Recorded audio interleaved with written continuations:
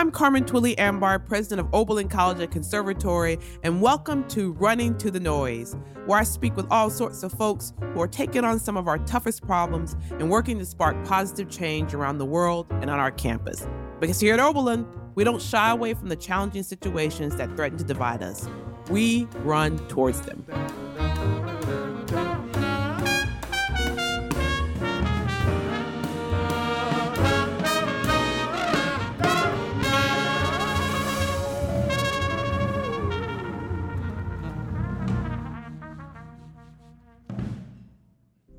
Lawrence Rutherford gazed upon the majestic valley and thus declared, "This is where we belong." And so, in 1638, he brokered a uniquely fair and honest deal with our neighbors, the Minnetonka, thus establishing our town. Now, the terms of the deal were laid out in this document. One of those terms was to honor the exact location the deal was made, which is why, a century later, both parties came together and erected a statue of old Lawrence, affectionately known today as Big Larry. Question. Did they make a statue of any Minnetonka? Great question. And bronze was very expensive at the time, so they really only had a budget for the one. That was Ed Helms as Nathan Rutherford in Rutherford Falls, a comedy Helms co-created about what happens to friends in a small northeastern town when folks try to move a statue of its founder known as Big Larry. In its 2 seasons on Peacock, it boasted one of the largest indigenous writers' rooms in television. You might also know Ed as a correspondent on The Daily Show with Jon Stewart, where he fearlessly wore a Speedo on the beaches of New Jersey in service to that story that is a must-see. Or as Andy Bernard, a paper pusher on The Office, who yearns for his college days in the a cappella group Here Comes Trouble. I can't imagine that wasn't influenced a bit by Oberlin, since we have at least 5 a cappella groups on our campus, and I think one called the Obertones. Anyway, it had to be Oberlin. And of course, you probably know Ed as Stu Price, the uptight dentist who loses a tooth along with his memory in the hugely successful The Hangover trilogy. So why would one of the most famous people on the planet talk to the president of Oberlin? I think I've given you a little bit of a clue that Ed Helms was a graduate of Oberlin in 1996. And I just have to say that besides his family, I think the most important thing about Ed Helms is that he went to Oberlin. And I would just offer up that everything great that's happened in Ed's life, Oberlin takes full responsibility for all of that. Anything that went wrong, that's on Ed. So I want to welcome you, Ed, to Running to the Noise. Welcome to my podcast. Thanks so much. I'm very, very glad to be here. And I agree with you. Oberlin gets full credit for everything that's gone right in my life. But it should also be noted that I graduated before you arrived. So I'm not sure you get to take the credit there. This is so Ed to say this. I will not get too big for my britches while Ed is in the room. I accept that I've played no role. But I'm happy that Oberlin was a part of your early years. So, this is my take on things, Ed, but I would love to hear yours. This Running to the Noise, the reason why this is the name of the podcast is because I've started to feel as things have just gotten seemingly more challenging for the world, that we all have an obligation to try to make positive change, that there's just no more room for free riders anymore. Like, we all have to try to deal with these intractable problems. I don't know. What's your sense of that? What's your sense of what role you think we have to play or should play? I agree with you with the caveat that we also need to have grace for the different ways and levels that people are capable of contributing to making the world a better place. I just know that a lot of people in the world are barely able to take care of themselves and their families, let alone sort of take on the larger cultural or even existential problems that the world is facing right now.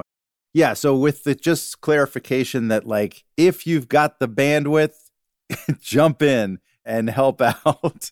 And it can just be in the smallest ways, too. Oh, I think that's so right. I mean, one of the things, sometimes we look at people like you and you have this incredible platform, you're doing these wonderful things, and we just need to take our slice of the sidewalk, right? It doesn't have to be a large slice.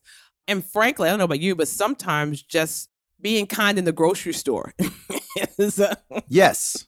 is That's huge. huge. By the way. Right. Can you just be kind when I'm grabbing my soy milk, because I'm a vegetarian? When I'm grabbing my soy milk, can you be a little kind to me? I might make fun of you for that, but gently. Well, one of the things that the audience should know about Oberlin, if you don't know it, is that Oberlin has a College of Arts and Sciences and a world-class conservatory. And so I oftentimes describe Oberlin as where innovation and creativity come to breed. There's something about this place that brings all of these very diverse folks, in their backgrounds and in their interests, but certainly in math and engineering and biology and English and all those things, but also in the arts, in music, in theater. And so, a lot of times you'll have students here at Oberlin that have that kind of cross-pollination. And it creates people, I think. Yeah, Ed Helms came with a lot, obviously, but it also nurtures people like Ed to go on and do these incredible things. What you just said, I just want to put an exclamation point on. That is so spot on. That it's not just the diversity of the population, it's the diversity of interest at Oberlin. I mean, kids are into everything and they do it at such a high level. And what I found so inspiring, and again, this was just not something that I experienced growing up, because in the community that I grew up in, it was like, you're going to just chase some sort of like affluent job, whether it's a lawyer and artistic considerations were these kind of like adorable diversions. They weren't anything. Right. Something you did on the side. Yeah. It wasn't anything that you take seriously. And when I got to Oberlin, I was surrounded by people who had all kinds of aspirations. There were people who wanted to be lawyers and doctors, but they also felt a part of a community of people who wanted to be jazz musicians and classical musicians and painters and theater or comedy. What a weird, specific thing. It just was, but I still felt like people understood me in a new way. Yeah, I hear our Oberlin graduates and our students talk a lot about like they just found their people. And it's just, what it is it's just a collection of people who have a lot of diverse interest, and they put them together in these ways that when you hear the students say, you go, does that go together? And yet when they describe what they're doing, you go, gosh, why didn't I think of that? That's absolutely goes together. The student the other day, I'm majoring in neuroscience and dance. And you're like, what? And then they go, yes, but how dance and movement helps you, know how your brain, when you go, oh, well, okay. Sounds right to me. Yeah. So that's Oberlin in a nutshell. But let's talk a little bit about the projects that you've been working on, Ed, and I guess from the standpoint of platforms, right? And I want to talk about Rutherford Falls because it's such an interesting show. I know you sort of co-produced it, essentially. You co-wrote it. And one of the things that people have been talking about is your commitment to diversity and inclusion in the writing room. Because I think it was like 5 out of the 10 writers were Native American there. So anything you can do to help us understand why you were using, your platform in that way? To be honest, like I didn't start that show with all of the intentions that ultimately manifested. It really was a process through the creation of the show and through the collaboration that some of these eventualities kind of became evident as absolutely necessary and critical to the process and the show. So I wish I could sit here and tell you like I went into it wanting to execute it exactly how we did. But the truth is, if I'm being honest, like I was learning the whole time and, I'm not ahead of the curve. I'm just trying to figure stuff out like anybody else. But isn't that how this happens sometimes for all of us? Like it comes to be, but you have to have a certain sensibility that you recognize it when it comes and you pursue it.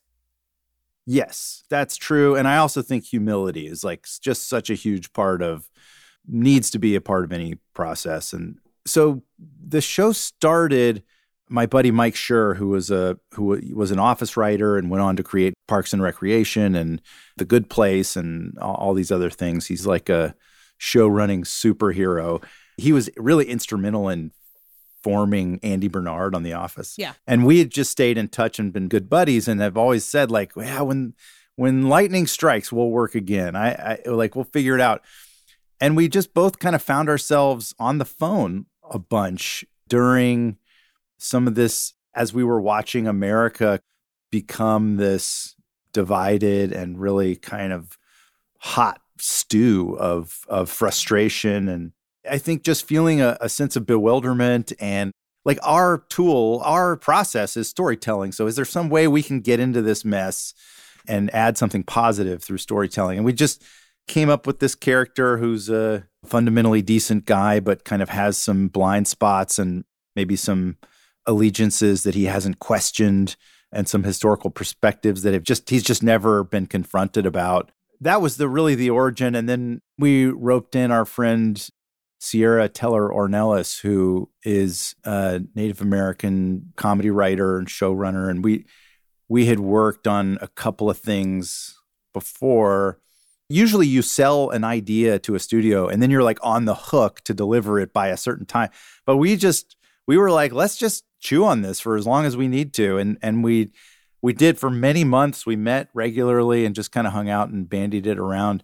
And Sierra, I think, really was a driving force in solidifying some of the narrative as it took shape and the relationships that you see in the show, and giving Mike and me a little more perspective and understanding about how these stories can be told and how we can do it effectively and responsibly and hilariously, hopefully. As you were going through that kind of, think out loud process, when did you start to feel yourself shift and know that this was more than just a cute idea, but might have some other ways to talk about storytelling that reflected what was going on in society? So history is storytelling, right? And when we talk about history, like the great history professors or great history authors, like they're fundamentally great storytellers. And we like to think that those stories are perfectly true, but they're always filtered through a human being, and we're flawed. And we, even when we're doing our best, we're messing up somehow. And I think just in writing the narrative of our show, which is so rooted also in two histories, like Nathan Rutherford's family history, which is kind of like the Anglo-European pilgrim story. And then, of course, Regan Wells, my co-star, the great Janice Schmieding, her story being a Native American, Northeastern Native American story. And those histories, obviously, they collide in reality. But where we find the characters in the show, they're kind of not questioning each other and coexisting in a pretty easy way.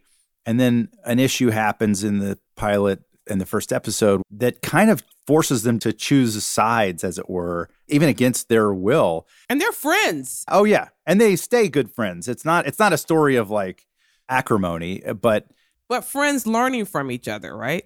Exactly. And so we have to tell these histories in this show. And so who's doing this research? Who's writing these stories? Who's writing the experiences of these characters?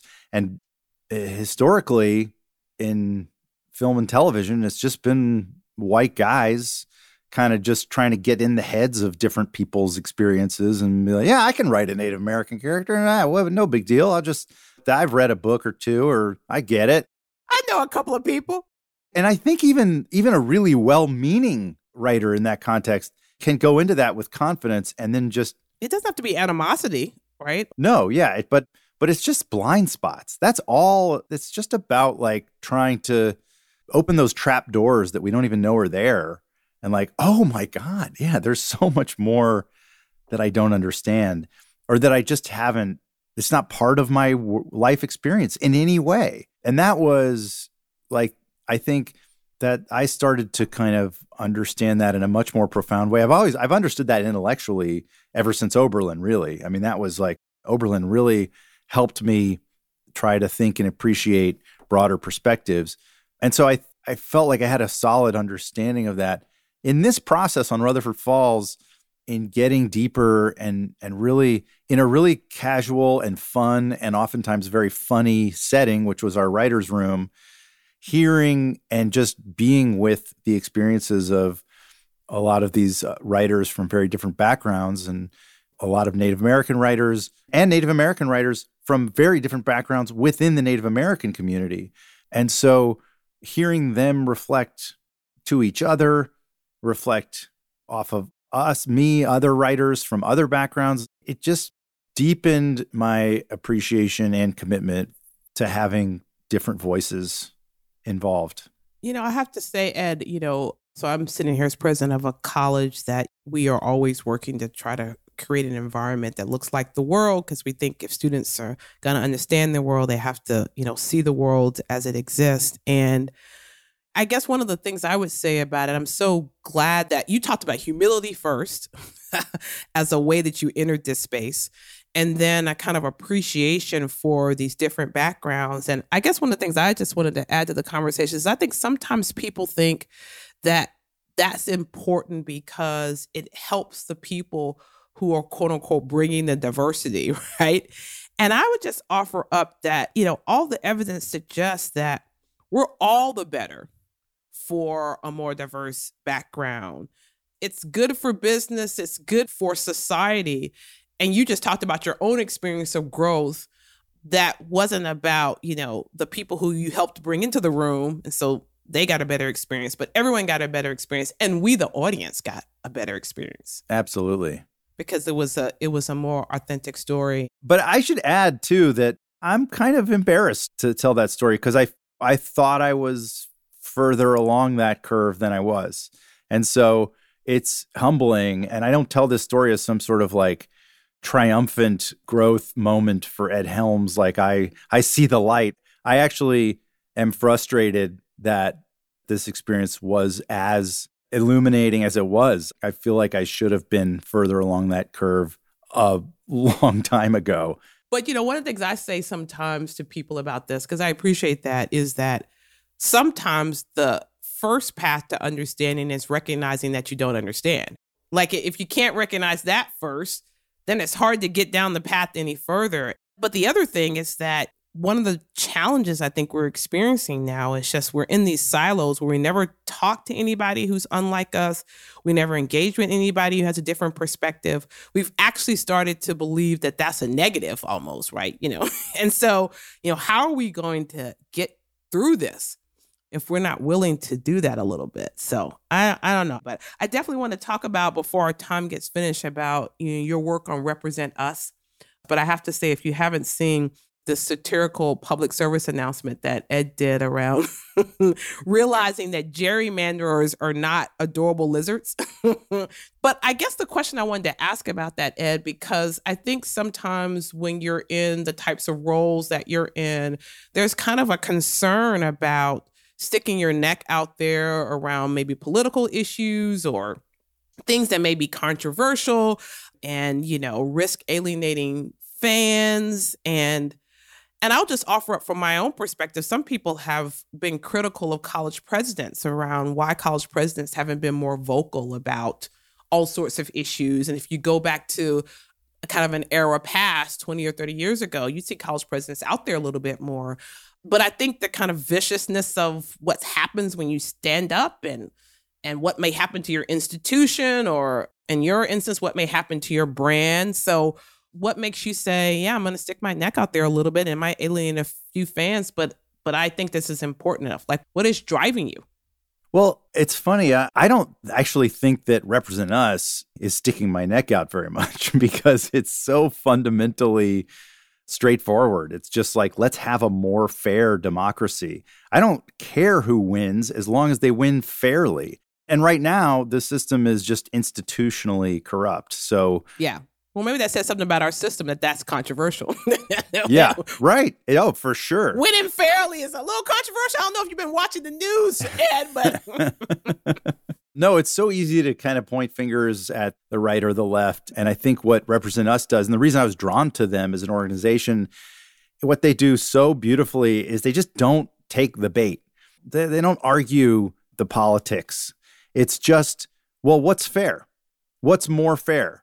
Well, dark money is unfair. Right. That is fundamentally corrupt, and it's totally legal.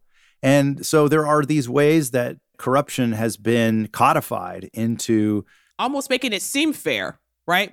Yeah, right. So people don't question it. Or, when our side wins, when, I say our, meaning anybody, when your side wins because of a flaw in the system, for example, the Electoral College, then you're not going to want to change that flaw because your side won. Well, I disagree. I think whether or not your side won, you should be committed to a system that is fundamentally as fair as possible. It's so complicated now because even this argument that I'm making will, for some people, sounds like coded language for progressive causes. And I just think that's so sad because it just isn't. And fairness is not a progressive value. It's truly a universal. It should be a universal value.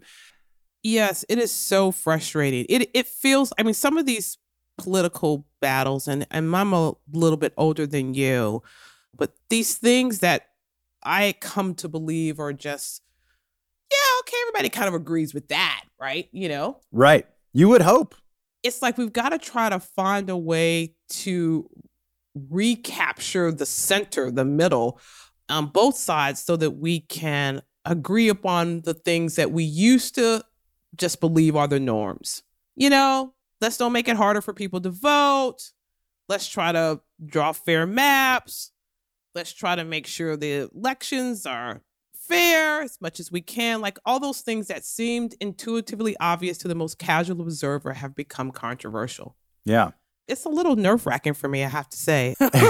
Me too. And that's why Represent Us just gives me an outlet to feel like I'm doing something. Like I'm actually confronting some of these things that to me are just the fundamental problem. Because really, it doesn't matter what your stance is on abortion or climate change or healthcare, say. The issue that you care most about is stuck in Congress because of these institutionally corrupt practices, and dark money being probably one of the most profound. And I think one of the challenges for kind of citizens, as you said, for those of us who may have the bandwidth to get involved is, we've got to be willing to deal with the fundamental institutional challenges. If not, then we may be stuck for forever. Yeah, or we may just decline, which is a terrifying possibility. Yeah, no. But we got to fix stuff. We got to fix stuff. But speaking of terrifying, so I'm so happy you're on this podcast because you have your own podcast that is super awesome called Snafu. I guess I just wanted to ask you in my last couple of questions, like, why are you obsessed with impending Armageddon? It's fun. Come on, it's lighthearted. What's not to love? What's not to love? It's almost over. Let's be happy about it. So for a little context, Snafu is my podcast, which is a history podcast about, season 1 is all about an event in 1983, true story.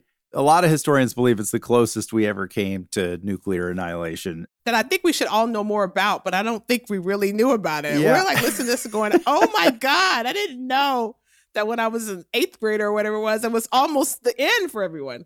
I wondered a little bit, like, what do you hope we glean from it? I mean, you're a history nerd. You're trying to teach us something.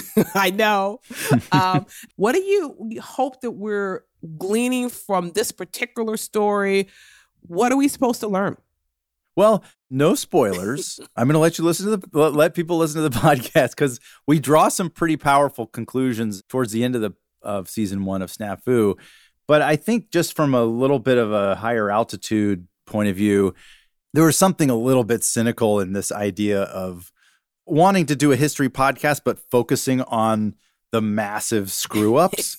Because, and the only reason that's a little bit cynical is because of course, people are going to be interested in that. It's like a car wreck. You drive by and you look at it like you want to see and learn the grisly details. And that's what's intrinsically enticing about a snafu on a huge scale, like a giant international mess up of some kind. So that was sort of the fun reason why we wanted to tell these particular kinds of stories.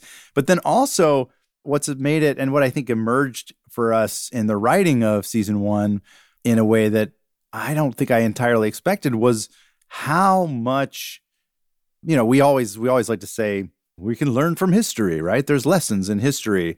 Probably the best quote is the only thing we learn from history is that we learn nothing from history. But there are, in these individual episodes or individual events, it is really, really powerful to contemplate different outcomes, different processes, or who made the right decisions here, who made the wrong decisions, who saved the day, how did they do it, and who do we want to emulate? And I love that. That is also like such a fun part of Snafu, is just breaking down the lessons and the takeaways. And some of these things have like really powerful social implications, yes, cultural implications. They're not just sort of like, hey, don't launch a nuclear missile. That's right. We probably could have gotten that one without the whole series. Well, I will say that one of the things I think sometimes about all of these snafu and other times that we look at history, sometimes it's just revelatory to think about how did they get there from here? And what about that could I take in my own decision making, in my own way of thinking about challenges? And when I'm looking at world events, what should I pay attention to? Because sometimes when you're looking at a story and it's all done, while they're in the midst of it, you know why they didn't understand certain things. Mm-hmm. But as we know, kind of history sometimes can repeat itself, or certainly there are things that are happening. And now you can know what to look for, so you can be better prepared. And sometimes it's just interesting to look at history so you can go, that feels real familiar. Maybe we should pay a little bit more attention to this, guys. Absolutely. And also, there's so much history that is powerful and meaningful that has been lost or pushed aside or just kind of maybe muddied because of whoever was the dominant storyteller at the time. And, they say history is written by the winners. That's reductive, but true. And so it's interesting to look, well, maybe the losers have some really powerful, meaningful stories. Maybe the winners were really bad. Right. And they had bad intentions. So I think exploring history that you're not familiar with, that you don't know, episodes that you've never heard about, and it's almost like fractal geometry. Like, it doesn't matter how small of an event it was, like it can still be revelatory for you. I will say, one of the reasons why we're talking to Ed is because we're talking about how do we use our platform to make a difference in whatever way we can. And we've heard a lot about how Ed is doing it from his standpoint. And one of the things, Ed has this platform where he can have a show, right? A lot of us don't have a chance to have a show. But Ed also is really supportive of Oberlin and has done things like, we have this thing called Obiwood, where our students and alumni who are all out in Hollywood doing all these incredible things. People may not know how much of a imprint that Oberlin is making on Hollywood in all these interesting ways. And so he's out there helping people get connected. And sometimes I think when we want to kind of be involved that it has to be some kind of massive thing. But, in that instance, you like starting where you were, your college, doing some work there to help us because we want to help students go out and change the world for good. So anything you would say, Ed, to the student, the person on the street who's like, yeah, I kind of want to get involved. I kind of want to do something, but I'm feeling like, where do I begin with these issues that seem so kind of overwhelming? I mean, I know our students talk to me about that sometimes. Like, the issues sometimes seem intractable, overwhelming. How can I do anything? Yeah. Well, first of all, check in with yourself. Check in and check your bandwidth. Make sure you're not kind of trying to take on too much. And really, I think one of the ways that we can all help the world is to help ourselves be more grounded and, less anxious and freaked out people. Like, that's one of the things we can actually do that helps the world, is to make help ourselves be healthy. Yeah, I say it to my kids all the time. Like, what's the best way to help the world? Well, first, help yourself a little bit. Yeah. So you have the ability to help. Exactly. And then I would say start really small, just like you said at the beginning, like just be nice to someone in line at the grocery store, even if they're buying soy milk. I mean, come on. Even if they're buying soy milk or they have like 3,000 items in the express lane. Yeah. Like, could you get in the right line, people? Well, no, that's over the line, Carmen. Are you kidding me? You shouldn't help them. You can't do that. You should be rude to them. Like, get yourself out of this line. There is a strict cutoff, 14 items or less. That's it. No, but I think kindness it's sometimes hard, depending on our state of mind, to be that way, but it's always worth the effort. Yeah. And then, if you really do want to get involved in issues that feel massive, that's what Represent Us did for me, is it allowed me to insert myself into an organization that I thought was taking on the right problems. And so look around, look for the people who are doing the things that matter to you on whatever issue it is or set of issues, and look at where they're channeling their energy. It's great if you have a mentor. Mentors can help you out and really give you a lot of guidance. But like for me, I didn't really have a mentor in my early adulthood, but what I did have was a lot of North Stars, whether it was an actor or a comedian or a business person or just a friend or somebody who I admired for some reason. I just would analyze their path and be like, are there cues, are there turns that they took on their path that might help me too, or that I can emulate? And certainly in my show business career, that's been instrumental, like kind of studying a few of my heroes. And look for lots of heroes. Just look for lots of people who are doing cool things around you, things that you admire, and then just study them a little bit. You don't have to know them. If you do, great. Then you can ask them directly. Yeah. But a lot of times, the people we really admire are at a distance and they're not accessible, but you can still kind of dig a little bit and you can still learn from them. Yeah, absolutely.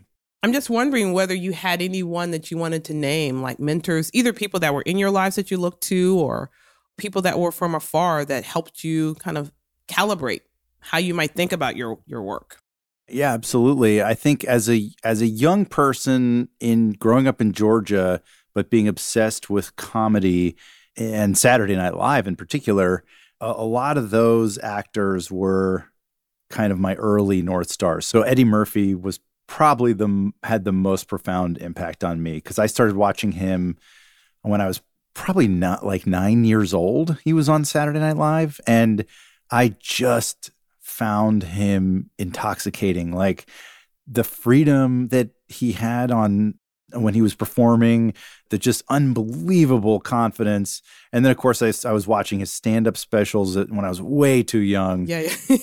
But just loving every minute. Weren't we all watching his specials when we were way too young? Yeah, of course. And I didn't understand half of it, but I just knew that it was supposed to be funny. And it was just something about his energy that I love. So I watched him from a performance standpoint. Then as I got older, I started looking at different Saturday Night Live cast members and analyzing how they got there and what their paths were. So like it was Kevin Nealon and Phil Hartman and guys like that. And then when I got into college, it was the David Spades and oh yeah, Chris Rock and Chris Farley. And especially as a young comedian, there were certain comedians I really looked up to. And so I would just be in their orbit and like at the right time, ask a question here or there. Then they're my mentor and they don't even know it. Absolutely. And they haven't made some decision to like help Ed Helms rise through the ranks. But like, I've just sort of decided this is someone I'm going to kind of learn from. And there were a few people early on that gave me just enough time a day to get you to the next one. Yeah, or just, to keep cranking. And comedy ain't easy. Yeah. I call those people sometimes faith extenders, right? Oh, I love that. I just need you to extend my faith just a little bit. Like, I don't need you for a year. Yeah. I need you for these 2 weeks. And by the way, I don't need all the answers from you. I just need a little bit of your wisdom. I only have one more question, but I just want to thank you before I ask it because, one of the things that I'm trying to do in my role is, I get a chance to lead this really incredible institution that, This is my bias, but as I say all the time, I'm biased, but I know I'm right. I believe that the world needs more Oberlin graduates and that this institution produces people like Ed Helms who, yes, are great artists, yes, are doing so well in their kind of what you call their professional careers, but underneath that is a commitment to doing good in whatever way they can. So I just thank you, Ed, for being one of the examples that our students can look to know that what they want to achieve is possible. So my last question is the easiest question of all the questions, Ed, which is, are you optimistic about humankind? Are we going to make it? Yeah. These intractable, challenging problems. What you think? We're going to be okay? Nope, we're not. It's not good. It's over. It's not good. I was going to say, this is going to be a terrible end to this podcast if Ed goes, sorry, Carmen, we're done. Yeah, me and this laptop are about to jump out this 10-story window. Here's the thing. I would be lying if I said yeah, everything's going to be great. Are you kidding me?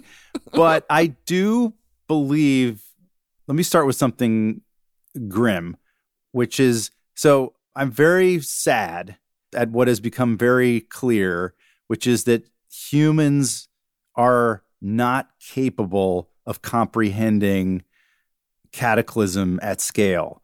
We're basically watching the earth turn into a ball of fire. Right. And all we're doing is just kind of writing news stories about it and talking to our friends, being like, oh my gosh, can you believe this is crazy? But this is the earth giving us alarm bells, and we're still just kind of like, yeah, man, I guess that's kind of crazy.